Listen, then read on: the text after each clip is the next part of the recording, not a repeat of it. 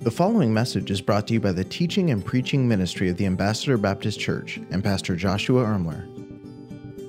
Welcome to our second service as we are continuing our series entitled, Be the Church. Real quick question. How many of you have ever traveled to a foreign country before, and when you got there, you very quickly realized that you were a foreigner? Like the way you looked, the way you acted, things that are normal to you, it was very clear and very upfront that, man, this is not what I am used to. How many of you have ever experienced that before? I've talked to a lot of people that have moved to Fresno, and they said when they moved to Fresno, they felt like they were moving to a foreign country. I mean, Fresno is its own unique place. I have a friend who was talking with somebody who grew up in a different country, and they were talking back and forth about how different countries have different smells. And oftentimes, people in a country smell like the food they eat. And so they were talking about the differences and the different countries and the different smells. And my friend who grew up in America just asked kind of innocently and curiously, well, what do Americans smell like? And this person from another country very quickly said, grease and fast food. The truth is, when you go to a foreign culture, you become very aware of the differences in the way you live. Even things that you take for granted and things that you think are just so normal and so routine, you go to a different place and all of a sudden it seems strange and it seems very out of the ordinary. Well, turn in your Bibles, if you would, to Genesis chapter 29. We're going to read verses 4 through 7. And in these few verses, we see Jeremiah, he's writing to a group of God's people who are living in a foreign land. They're in a place that's different. They're in a place that's foreign, and he is writing to them, instructing them how they're to live as foreigners. If you are physically able, let me invite you to stand with us as we read God's Word together this morning. Had a great crowd in our first service, a great crowd here for our Serve Day. In just a few moments, all of our connection groups are going to be going out throughout the city, serving our city in different ways. And if you're visiting with us this morning, thanks so much for coming. On your way in, you should have received a brown and white welcome guide. On the back page, there's a connection card that you can fill out. If you hadn't had a chance yet, be sure to drop that off at the welcome tent. And the usher should have also handed you a service program on your way in. Inside, there's an outline that you can use to follow along as we study this morning, as we're currently going through a series called Be the Church. What does it look like to live out our faith in our daily lives? And this morning, we're going to look at being the church in our city, being the church in Fresno. Let's read Genesis 29, verses number 4 through 7. The Bible says, "Thus saith the Lord of hosts, the God of Israel, unto all that are carried away captive, whom I have caused to be carried away from Jerusalem unto Babylon." Verse 5, "Build ye houses and dwell in them, and plant gardens and eat the fruit of them. Take ye wives and begat sons and daughters, and take wives for your sons, and give your daughters to husbands." I don't like that part. I have 2 daughters, and I'm just like, I will give you away to a husband when you're 45. How about that? And give your daughters to husbands, that ye may bear sons and daughters, and get this, that you may be increased there and not diminished. And seek the peace of the city, whither I have caused you to be carried away captives, and pray unto the Lord for it. For it is in the peace thereof that ye shall have peace. Let's pray. Father, thank you so much for being our everything. Thank you for being our delight. And I pray as we make you our delight and your delight becomes more and more real to us, we would experience that soul-level satisfaction that can be only found in you. And Lord, I pray that as we look into your word this morning, your Spirit would speak to us and work through us for how we can better be the church that you have called us to be in the city of Fresno. We love you and ask this in your name. Amen. You may be seated. One of our texts this morning, the prophet Jeremiah, he was a younger man when God called him to be a prophet. He's writing on behalf of God to the Jewish people who are in exile in a foreign city of Babylon. The year this is taking place is the year 605 BC. To kind of give you a picture of when in world history this takes place, Jehoiakim, he's the current king of Judah. If you're reading throughout the Bible with us and you're in the history books of the Old Testament, you'll be familiar with Jehoiakim. He was one of the kings in Judah, and there were many Jewish people still living there in Jerusalem, even though the city was kind of destroyed. But many of the people have been taken captive and we're now living in the city of Babylon. One of these Jewish people that we'd be familiar with was the person named Daniel. He wrote one of the books of the Bible. We're all familiar with the story of Daniel in the lion's den. Daniel was one of those people that were carried away that Jeremiah is writing to. In all reality, there's a good chance Daniel probably read what Jeremiah was writing to him. The two of them were contemporaries. And the purpose behind what Jeremiah is writing here is to tell these people who are living in exile, this is how it's going to look for you to live in a land that's not your own. We know Babylon's not your home. We know you're exiles. We know you're foreigners. But this is what it looks like for God's people to live in a place that is not their home. Now, when we read this, we might be tempted to think, that's great, but that doesn't really apply to us because we're not living in exile. We're not foreigners. We live in America. We're citizens of this country. This is our country. This is our home. This is where we live. We're not exiles, Pastor Nick. But what I'd like to do this morning, by way of introduction, is just show us throughout Scripture how we are, in fact, repeatedly throughout the New Testament called exiles. We are called foreigners. We're called pilgrims. We're called ambassadors. And these statements are just as much a part of our new identity. There's just as much a part of our new nature as conqueror, like we saw last week, as God's children. Exile is just as much a part of your new identity now. Now the real you is a foreigner, even though you may say, I was physically born here. 2 Corinthians 5:20 tells us, therefore, we are ambassadors for Christ. An ambassador is somebody who goes to a foreign country to represent their country of origin for the good of the country that they now live in. So as ambassadors for Christ, we're here in this city, we're here on this earth, representing the kingdom of God for the good of the world. That's what an ambassador does. Philippians 3:20 tells us that our citizenship is in heaven. Before we're citizens of America, we're citizens of God's kingdom. We're citizens of heaven. So we see we're ambassadors. We're citizens of heaven. 1 Peter 1:17 says, if you appeal to the Father who judges impartially according to each one's works, you are to conduct yourself in reverence during your time living as strangers. Some versions will literally translate that as aliens. This world is not your home, Peter's saying. You're an exile here. And so that should impact the way you live. 1 Peter 2:11, my dear friends, Peter goes on, I earned you as strangers and exiles. So we see throughout the New Testament, God calls us strangers. God calls us exiles. Now, it's important to remember this because on the one hand, there's the temptation to think that what we see in this world is it. This is our only hope, and we wouldn't write that down on paper as Christians. We know there's an afterlife. We know that heaven is to come. But sometimes we live our lives like this world is our only hope, and what happens in our country is our only hope. And man, we'll sometimes even look at government as our Messiah, and if it's not going the way we think it should, we just despair and we lose all hope. And we know that we're not citizens of America, but we're citizens of heaven before citizens of America. But sometimes we live like what happens in our country is our only hope. But then on the flip side, you have some people who take the attitude that says, yeah, this world's not my home. I don't care what happens. Let it burn, right? But that's not the attitude God wants us to have either. Throughout Scripture, He shows us what it means to live as exiles, what it means to live as a foreigner. And the theme we're going to see throughout our text this morning and throughout the Word and the verses that we're going to look at, our theme is God calls us to be in the world for the good of the world. God has placed us here. God has called us to be in the world, to be involved in the world for the good of the world. Now, if you're like me, many of us, sometimes we hear statements like we're to be in the world, and our first response is, yeah, but Pastor Nick, we're supposed to be in the world, but not of the world, right? Like, we're kind of stuck here on planet Earth. Yeah, we're in it, but we're just stuck here, and so we really just need to make sure that we're not of the world, right? But what does the Bible actually say? Turn in your Bible to John 17, verses 14 through 18. We're going to look at where that phrase, in but not of, kind of comes from. In the world, but not of the world. It comes from John 17. Jesus is about to go and die on the cross, and He's praying in the Garden of Gethsemane, and He's praying to God. And He says in His prayer in John 17:14, I have given them your word. The world hated them because they are not of the world, just as I am not of the world. That's key. I am not praying that you take them out of the world, but that you protect them from the evil one.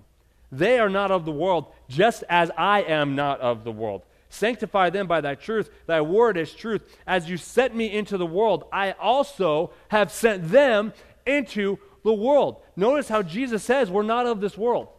Jesus, as He's praying, He's not praying, Lord, just help them to make sure they're not too close. Lord, help them to make sure they're not of the world. He says, no, they're not of the world, just like I am. So at the moment we got saved, the moment you became a Christian, you are not of the world, just like Jesus was. Just like Jesus wasn't. Case closed, period, end of story. You are not of the world by your standing as a Christian. Now, yes, we need to make sure that we're not too influenced. I would wholeheartedly agree and say amen to that. But the idea of this passage and the emphasis is not, don't get too close or you might fall in. The emphasis is, Jesus is saying, I'm sending you into this world. I'm sending you as missionaries. I'm sending you as my children. God, just like you sent me into this world to reconcile mankind back to you, I am sending believers of Jesus into this world. They need to go and they need to make a difference and they need to work to see mankind reconciled back to God. The emphasis on this passage is don't get too close. The emphasis, Jesus saying, I am sending you in. Verse 18, as you sent me into this world, I also have sent them into this world. So God calls us, God sends us to be in the world for the good of the world. See, Jesus' true followers have not only been crucified to the world, but also raised to new life and sent back in to free other people. We have been rescued from darkness and given the light, given Jesus, the light of the world, not merely to flee the darkness, but to guide our steps as we go back in to rescue other people. God has sent us as rescuing agents into the world. And sometimes we get the focus all wrong on when we pursue not being of the world. Jesus says that's done, that's settled. That's the starting point. Yes, you're not of the world. But the goal is to go in the world, to show other people the love of Jesus. And when we get that wrong, we're really getting it wrong to the detriment of the world. Jesus is saying, I'm sending you into the world because you have the light of Christ, and the lost world desperately, desperately needs that. So when we properly understand our identity as exiles, when I understand my identity as a foreigner, as a stranger, as a pilgrim, some verses say, it will have a profound impact on the way I live my life. And we see, because we are foreigners, because we're strangers, because we're exiles, because we have the light of the world, it's going to make a difference, and it's going to have an impact on the way we live. We can live for the good of our city. So let's look at the first ramification, the first result of living as foreigners and living as exiles. Look at verse number 5 and 6. He says, build ye houses and dwell in them. Okay, that seems pretty routine. Plant gardens and eat the fruit of them. Take wives and have sons and daughters, and take wives for your sons and give your daughters to husbands, that ye may bear sons and daughters, that ye may be increased there and not diminished. Now, these instructions seem really routine, don't they? Okay, we need a place to live. Got it, check. We need food to eat, so I'm going to plant a garden. You know, getting married, raising a family, that's pretty normal. That's pretty routine. In fact, that's so normal, we almost might think, why would God even bring that up? Why would God even say specifically to do these things? Why do we give special attention to it? Well, I think for one, God wanted his people to realize you're going to be in captivity here for a while. Make a home for yourself. Get comfortable. You're going to be in exile for a long time. And while you're there, I don't want you to diminish. I want you to flourish. Even though you're in exile, even though you're not in your home, God's saying, I want you to flourish. So live your life for the glory of God. Live your life with gospel intentionality so that you can flourish. God also gave instructions to remind his people that what was taking place around them was going to have an impact on them. And so he says, when you have the peace of the city, you're going to have peace too. So work for the peace of the city. Live your life in such a way that other people can see your life and glorify your Father. You see, they would have been faced with the temptation to think, this world's not my home, I don't care. This is Babylon. This place is against everything. This place wiped out our homeland. This place took us from our homes and took us from our heritage, and I don't care what happens. I just want Babylon to burn. And sometimes that's the attitude we have about our communities. We just think, well, you know, it's going to hell in a handbasket, good riddance.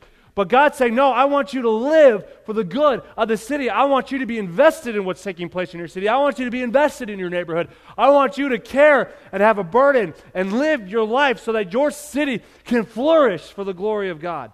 Even the mundane things in our lives should be done for the glory of God. I love what the New Testament says. Whether you eat or whether you drink or whatsoever you do it all for the glory of God. Even the routine, even the mundane, even the things we don't even really think about doing, God says, I want you to leverage that for the glory of God. I want you to use that so your city can flourish. I want you to use that to point other people to Jesus. 1 Timothy 2, 1 through 4 says this, I exhort, therefore, that first of all, supplications, prayer, intercessions, and giving thanks be made for all men, for kings, and for all that are in authority. Get this, that we may lead a quiet and peaceable life in all godliness and honesty.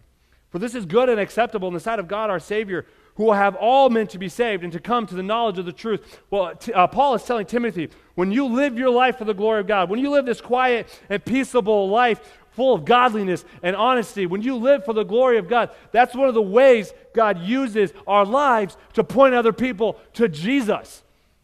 This is good and acceptable because this is how people come to know God. Part of how God uses us to reach others is through living our lives with gospel intentionality, even the routine things, even the mundane things like planting a garden.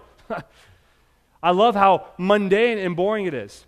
You see, wherever we are, wherever you are, whatever circumstances, whatever situation your life finds yourself in, consider yourself as sent there by God for His glory, because that is why you are there. It's not an accident you work where you work. It's not an accident you live in the neighborhood you live in. It's not an accident that you're even going through the health crises that you are going through. See, it's so easy for us just to complain, man, the neighborhood's going downhill. City isn't what it used to be. Oh man, I just remember the good old days. And sometimes we'll just complain, and we get so upset by the difficult people in our lives. We get so upset at our health problems because we just have to go see that awful doctor who has horrible bedside manners. But what if we just stopped and thought for a moment, maybe God has put me there. Maybe God put me in this bad neighborhood because that neighborhood needs the church. And He put a member of the church in there to be an influence. What if God put you there with those awful coworkers because He knows those coworkers need the love of Jesus and they need their lives to be transformed by the grace of God, so He put you there as a member of His body to show them Jesus? What if God allowed those health difficulties into your life because He knows that grumpy doctor needs some Jesus in his life? And He put you there to be Jesus to him.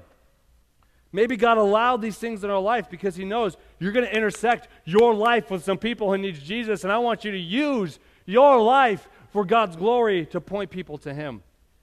One of the ways God wants to use us to make a difference in our city is simply by living different, by living our lives with gospel intentionality. I'll give you an illustration of how our connection group will try to do this. We meet in our home. And I'll just be honest with you, I hate Halloween. Anybody else there? Like, the decorations, they drive me nuts. I'm like, why would you pay money to decorate your house to make it look like nobody lives there and it's abandoned? That just makes no sense to me. And then, like, the bugs, it's weird, right? When you drive down, you see this witch in this big old cauldron. I'm like, that's just creepy. Like, I don't like that. But whether I like Halloween or not, there's a bunch of people that are going to come by my house that night. And God has put our connection group in that neighborhood, and so we as a connection group, we've just tried to be intentional. So what we'll do is we'll all pull our cars into my little driveway. We'll pull them up in the grass. We'll pull them up in our yard. And we'll decorate our cars, and we'll have all kinds of candy. And as people are coming through, we'll give them tracts, and we'll pray with people. We'll invite them to church. One year we just took down a bunch of prayer requests, and we as a group prayed for those people. We're just trying to live our lives with some gospel intentionality. Here's a picture. We had Charlie Brown playing up on the garage door. Just trying to live our lives with some gospel intentionality for the glory of God. This is going to happen, whether I want it to or not. So let's redeem it. Let's leverage it for the glory of God, these average parts of our life. I know there's some groups for Easter, they'll just have, Easter egg hunts in their neighborhood parks. They're just using regular things in their life to leverage them for the glory of God. A lot of your kids play sports. Look for opportunities to leverage that, to meet some people who don't know Jesus Christ, so you can live your life in front of them so that you can introduce them to Jesus. What ordinary and routine parts of your life does God want to use for His glory? We need to intentionally intersect with our lives with people who don't know Jesus. Say, how can I meet some people who don't know the Lord so that I can show them Jesus? We need to live our lives for the good of the city. But let's notice the second ramification of living as exiles, living as foreigners. Yes, one, it means we need to live for the good of the city. God has put us where He has put us for His honor and for His glory so people can come to know Him. But next, we're going to see in the first part of verse number 7 of Jeremiah 29. So yes, live for the good of the city. But then secondly, look at verse number 7. And seek the peace of the city, whither I have caused you to be carried away captives. Not only does God want us to use the most routine parts of our life, but God wants us to intentionally seek, to intentionally pursue the good of our city, which leads us to our second point this morning. We need to work for the good of the city. We need to work. We need to be intentional. We need to ask God for opportunities where we can go out of the ordinary, out of the routine, out of what's just normal for us. Look for ways outside of your comfort zone to work for the good of the city. Matthew 5:16 says, "Let your light so shine before men that they may see your good works." I preached in a series a few months ago how Jesus is the light. And because Jesus is in us, we are by conduits His light to our city. And the way we let our light shine is by letting other people see our good works so they can glorify God. But if we're not doing good works, they're not going to see it. So we need to work for the good of the city. 1 Peter 2:12, having your conversation or your lifestyle honest among the Gentiles or unbelievers. That whereas when they speak against you as evildoers, they may by your good works, which they shall behold, which they shall see, glorify God in the day of visitation. We as Christians are here on this earth in Christ's place. That is what it means to be an ambassador. Again, 2 Corinthians 5:20. Therefore, we are ambassadors for Christ. Get this, since God is making his appeal through us, we plead on Christ's behalf, be reconciled to God. God is using our lives to plead with the lost world, be reconciled to me. That's what it means to be an ambassador, to go out of your way, to work and to share Jesus so that other people can be reconciled to God. God appeals those who need his Son through us as the church. We say it all the time. God reaches people who need him through people who know him, and that's what it means to be an ambassador. God is making his appeal through us to reach people and to say, be reconciled to God.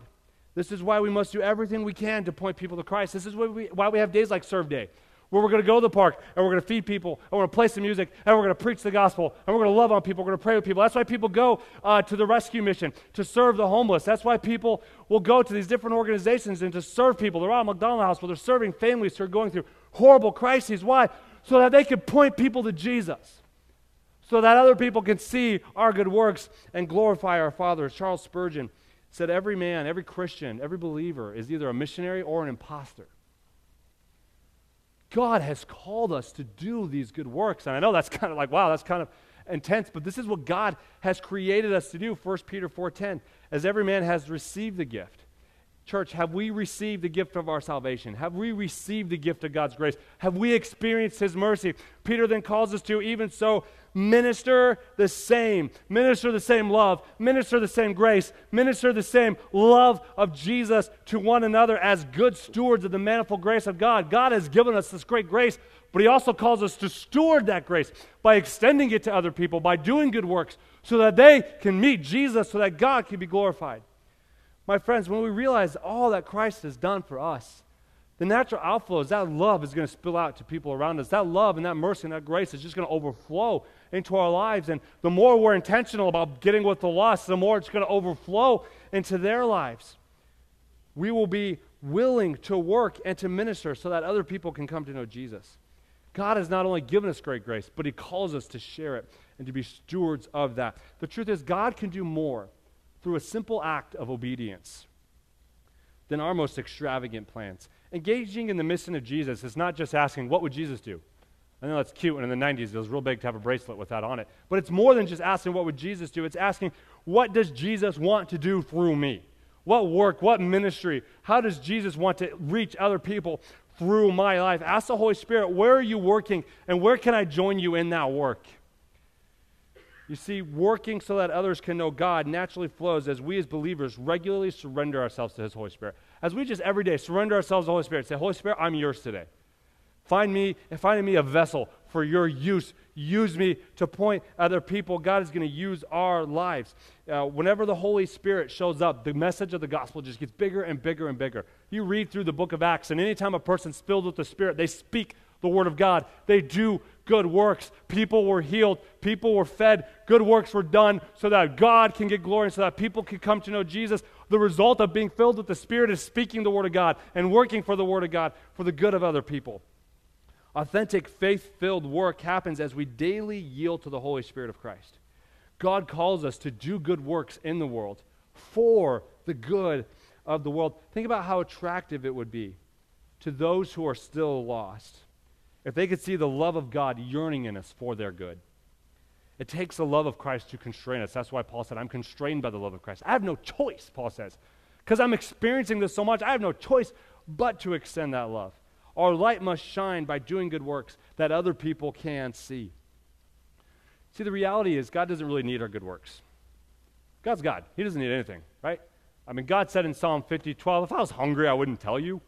For the world and everything in its mine. God's like, I don't need you. God doesn't need our good works, but the truth is there's a lost world that does.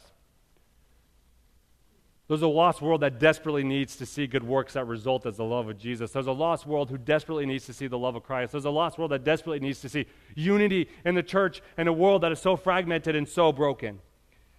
God doesn't need us to do anything, but the lost world desperately does. And we've looked at several passages that indicate the lost world needs our good works, and this is how God has ordained people to come to know him. 2 Corinthians 4:3 gives us this warning. It says, if our gospel is veiled, if it's hid, It's veiled from the people that need it. It's veiled from those that are lost. It's veiled to those who are perishing. When we isolate ourselves to the point where we never intersect with anybody that knows God, we're doing it to the detriment of the world. If I try to make sure I have no contact with the lost world, if I have no contact with the people that need Christ, if I do my life and I build this little bubble, I'm doing that to the detriment of the world. And according to Jeremiah, I'm doing that to the detriment of my own flourishing. God has designed our growth to happen when we regularly give ourselves to other people. So when we isolate ourselves, we're isolating Christ from the people who need him. We are hiding the gospel from the people who need it most. This is why we must be involved in our city. This is why we must seek the eternal peace of people's souls. We can't just hunker down until Jesus comes back and say, okay, I'm going to build my fort, I'm going to lock myself in, and I'm never going to see anybody that knows Jesus because it's just too scary, and it's just too dark, and it's just too evil. We can't just hunker down because the world needs Jesus. This is why we must work for the city. This is why we must be involved in what's taking place in our community. This is why we must work for the good of the city. The world needs Jesus, and God has called us to them. This is why we must, as Jeremiah said, increase and not diminish, because the flourishing of the world depends on it. The world needs Jesus. Jesus has sent us to be in the world for the good of the world. Allow his love to constrain you to share it. Yield to his Spirit to work and minister for the good of this city. Yield to his Spirit to work for the good of your neighborhood. I know sometimes your neighbors will drive you nuts, right? But they need Jesus, and so yield yourself to the Spirit of God to work for them. For that single mom who lives down the street who's struggling with their kids. For that old person who's down the street who has nobody to talk to. For that couple whose marriage is falling apart in your neighborhood. And you get so annoyed because you always hear the yelling and you always hear the screaming. Work for their good. Go share them the love of Jesus. Work so that they can come to know God. Yield to God's Spirit to work for the good of your workplace. I have great coworkers, but they all have one annoying one, and his name is Nick, so they work for the good of me. God has created us to live for the good of the city. God has created us to work for the good of the city. But then let's look at the last ramification we'll see this morning of living as exiles, living as foreigners. When I realize that God has put me in this world for the good of the world, we will lastly pray for the good of the city. Look at the last part of verse 7. It says, and pray unto the Lord for what? For the city, for Babylon. Pray unto the Lord for the city, for in the peace thereof shall ye have peace. Even though this world is not our final home, God wants us to flourish. And God says, I want you to actively pray for the good of Babylon. Babylon that is diametrically opposed to everything you believe in. Babylon that just wiped out your family. Babylon that just destroyed your hometown. Babylon that's killed your friends and killed your loved ones and cares nothing for God. God says, I want you to pray for them. I want you to get on your knees and seek my face on behalf of those people. Even though this world is not our final home, God desires that his people fervently pray. I read this week an article by Traven Wax, and he said in it, a disciple of Christ is a life on mission, one that I believe is marked deeply by prayer for the people God has sent them to. Our states, our cities, our neighborhoods desperately need the life-giving renewal and redemption that flows from Christ's life, death, and resurrection. Our city desperately needs Jesus, and God has called us to pray for it, to pray fervently for the good of our city. In 1857, a local Christian mission hired a young pastor named Jeremiah Lanphier to share the gospel with the people living in Manhattan's Lower Side. Pastor Jeremiah jumped into his assignment with zeal, but quickly became discouraged and frustrated. It seemed that no one in this fast-paced city had any time for God. That's a problem in 1857. I think that's just as much a problem in 2018. He said, feeling he had nowhere else to turn, he began to pray. And as he prayed, he began to experience an unusual sense of God's presence. One day he put a sign out and invited people just to come in and pray with him. No preaching, no singing, no sermon, only prayer. First Wednesday, 6 people showed up. Second Wednesday, 20. The third Wednesday, 40. And then somebody said, let's do this every day. 2 months later, the whole auditorium filled up every day at the noon hour with hundreds of people praying. Similar prayer meetings began to spring up all over the city. Soon, the entire downtown area, almost every theater and every church was filled with people at 12 o'clock, filled with men and women crying out for God's presence to fall in the city. Reporters estimated that over 10,000 people were praying every day in Lower Manhattan for revival. Several churches began holding evangelistic services in the evenings. Now notice the order. First came the prayer meetings, then the evangelistic services, then the work. They began holding these evangelistic services. In a 9-month period, 50,000 people came to Christ in Manhattan at a time in history when the population in New York City did not exceed 800,000. Church, do we long to see that happen in Fresno? Is there something in our heart that just cries out, I want to see my city turn to God? Is there something in you? Is there a fire that's burning inside your soul that just says, I want people to know Jesus. I want people to come to know him. Yes, Fresno has all kinds of problems. Yes, has all kinds of difficulties. But my friends, God wants to do a great work in our city, and he has given us one means of seeking it. That's persistent, faith-filled prayer. What if the reason we're not seeing God move in our city? What if the reason we're not seeing God work in our family and work in our churches is simply because we are not persistent in praying for it? God has called us to pray, to fervently pray and beg him for the good of our city. James 4:2 says, you do not have because you do not ask. When we pray, we should seek to perceive what heaven wants, either through the Word of God or through the Spirit of God. And then ask for those things by faith. That's why I always encourage people, when you pray, get on your knees in front of the Bible and pray Scripture so you can know what God's will is and so you can pray his words back to you. We should seek, when we pray, to know what the will of heaven is. And then ask for those things in faith. If you're asking for something that's the will of God, I think he's going to do it, right? Ask for those things in faith. The combination of God's will and our faith produces a new reality here on earth. The wave of our faith added to the wave of his revealed will results in the laser of his power in our city. Throughout the Gospels, the power of Jesus was always unleashed in response to people's faith. In fact, I think one of the saddest verses in all the Bible is he didn't do many marvelous works there because of their unbelief. Jesus' power is unleashed by our faith. Prayer connects our finiteness to God's infiniteness. We are to stand in the gap. We're to intercede for people. We're to stand in the gap between God's infinite willingness and our world's infinite needs and beg God to do a work in prayer. Beg him to do a work in our city. Matthew 9:37 and 38. Then saith he unto the disciples, the harvest is truly plenteous, but the laborers are few. Pray the Lord of the harvest that he'll send laborers into the harvest. Are we praying that there be people in our church who will rise up and go out and share the love of Jesus? Are we praying for missionaries to be sent out? Are we praying that people will get over their apathetic selves and get a burden for Jesus and go into our city with the gospel of Jesus? Jesus is saying the reason the world is so desperately in need is because there's nobody out there. And so he says, pray that people will go out. Church, are we praying? Are we praying? We looked at 1 Timothy 2 already. He says, I exhort therefore that first of all, supplications, prayers, intercession, and giving thanks be made for all men, for kings and all that are in authority. I mean, you get on Facebook for 2 seconds, and you see people on either side of the political aisle arguing and yelling and saying all kinds of nasty things about the other guy. I mean, there's people saying all kinds of bad things about Donald Trump.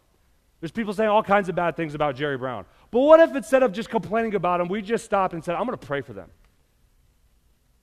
Paul said, first of all, pray for those that are in authority. Get on your face before God and ask God that he would use them to enable us to live a life that glorifies him so that other people can know him. Church, are we praying? Acts 2:42, they continued steadfastly in prayer.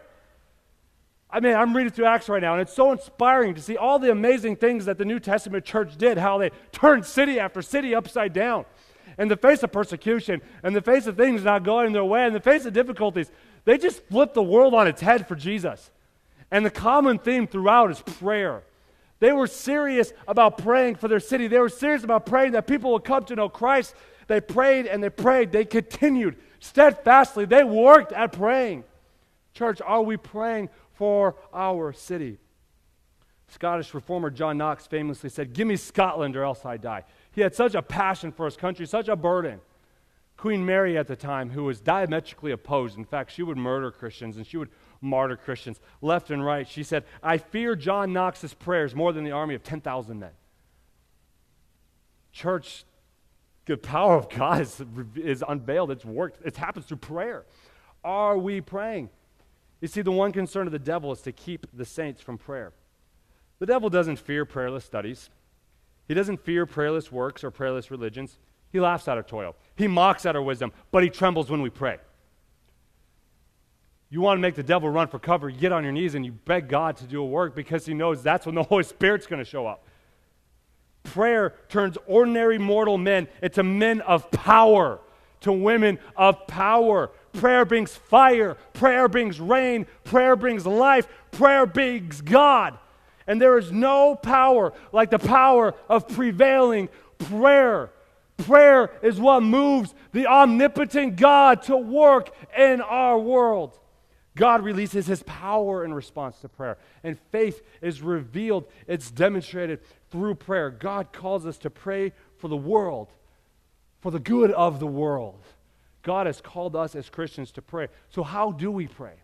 How do we pray for our city according to God's will? I'm going to give you several references, and I'm going to kind of work through them fast. So just feel free to write down the references, and if you want, I can get them to you later. But pray Ephesians 6:19 for your city. Pray that the gospel would boldly and unashamedly be proclaimed in our local churches. Fresno has 700 churches. What if every one of those churches got bold in proclaiming the gospel and got bold about preaching Jesus and just prayed and prayed and prayed and begged God to do a work? Pray that our churches would be a place for the broken, the unwanted, and the hurting. Pray that Christ will be offered as the only remedy for our sin-sick world. Pray Ephesians 6:19. Pray that for our city. Pray through Romans 8:35-39. Pray those verses would be a reality. I mean, when we read those verses, we get fired up. Nothing can stand against us. We're conquerors. Nothing can separate us from the love of Christ. Pray those verses would be our reality. And that because those are our reality, we can minister and we can work and we can pray with boldness. Pray for yourself. Pray those verses would be a reality for your family. Pray they'd be a reality for your pastors. Pray they'd be a reality for your church, that our hope would be found in Christ and Christ alone, and his hope would produce gospel boldness. If Romans 8 doesn't get you fired up, man, I don't know what's going to do it. Pray that would become your reality and your church's reality. Pray Matthew 6:10. It says, would your will be done on earth as it is in heaven? Pray that God's will would be done in Fresno as it is in heaven. Pray that God, in heaven, God's will is done instantly. There's no questions, there's no debating, it's just God says it, it's done. Pray that God's will would be done in our city like that. Pray that God's will would happen in Fresno as it does in heaven. Let's go Old Testament. Pray Psalm 33, excuse me. Psalm 33:8. I'll get it out. Psalm 33:8. Pray that the people of Fresno would stand in awe of God. That they would just see God high and lifted up, and they would just stand in awe of him. Pray that we'd be standing in awe of him. Pray Habakkuk 3:2, that the Lord's love, justice, and mercy would be made known in Fresno. Boy, if we don't need all three of those things, pray that for our city. Like we said earlier, pray for our leaders, 1 Timothy 2. Pray that they would lead in a way that reflects the wisdom and love of God. Get off Facebook and get on your knees, church.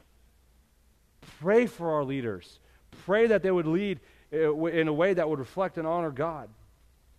Pray that the Spirit would weed out the sin in your own life that keeps you from living on mission.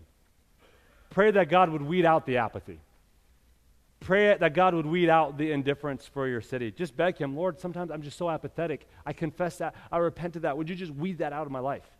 Anything in my life that's keeping you from living the way you have designed me to live, cut it out, Lord. Oftentimes in the New Testament, when Paul or Peter are saying live as foreigners and exiles, he says one of the big ramifications of the New Testament is that you live a pure life. Sin will keep you from living in accordance to God's will and a life that's on mission. Confess that to God. Repent that to God. And pray that he would weed that out. Pray that God would give you opportunities for you to present and be intentional with the gospel in your neighborhood, at your workplace, in your life. If you pray and ask God opportunities to share Jesus, I promise he's going to answer that prayer. Jesus says he's going to be like, nah, I don't really want to give you any chances to share me. No, he's going to answer that. He's going to give you opportunities to share Jesus.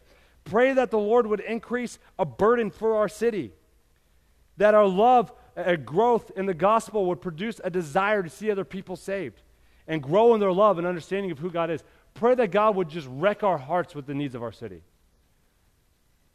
Pray that God would give you such a burden that you just can't help but go do something, that you can't help but pray, that you can't help but live, that you can't help but work and minister. As exiles, God has called us to live for the good of the city, work for the good of the city, and pray for the good of our city. See, Christian exiles are not passive.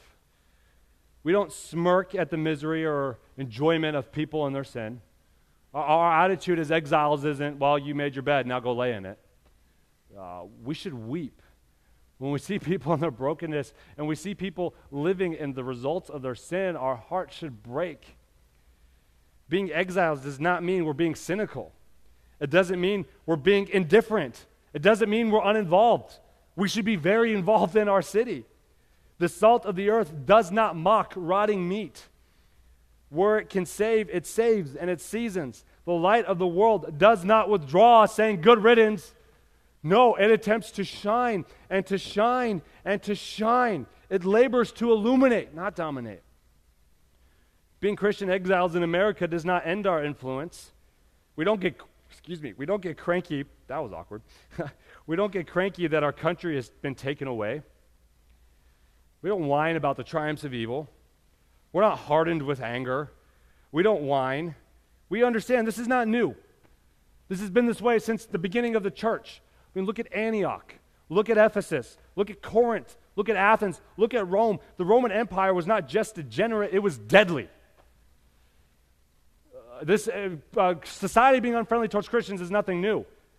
And those early Christians, they weren't sitting around the thought, let's just complain about it. Never would have crossed their mind because the words of Jesus were still fresh in their ears that said, the world hates me, it's going to hate you for my sake. People paid for their Christ-exalting joy with blood. Many still do around the world. Many still will. So instead of getting defeated, instead of just living a life of defeat and complaining and whining, let's use our influence, not with huffing and puffing to reclaim lost laws, but rather with faith, with hearts filled with faith in the way we live, with hearts filled with faith in the way we work and the way we pray. The greatness of Christian exiles is not in success, but in service.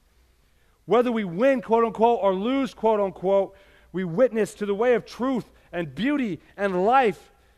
We don't own culture. We don't rule it. We serve it with brokenhearted joy and long-suffering mercy for the good of man and the glory of Jesus. Matthew 5:16, let your light so shine that they may see your good works and glorify your Father. This isn't about winning a cultural war. This is about showing other people Jesus. It's not about just being indifferent and not caring. It's about caring very deeply because Jesus cares, and there's a lost world that's dying and on its way to hell. Church, do we believe that hell is a real place? Is that impacting our hearts? Are our hearts broken? You see, when we live and work and pray for the good of the city, God gets glory. The lost find life-giving joy for the gospel of Jesus Christ. Ephesians 2:10 says, we are his workmanship, created in Christ Jesus for good works. This is what God has made you for. This is your purpose.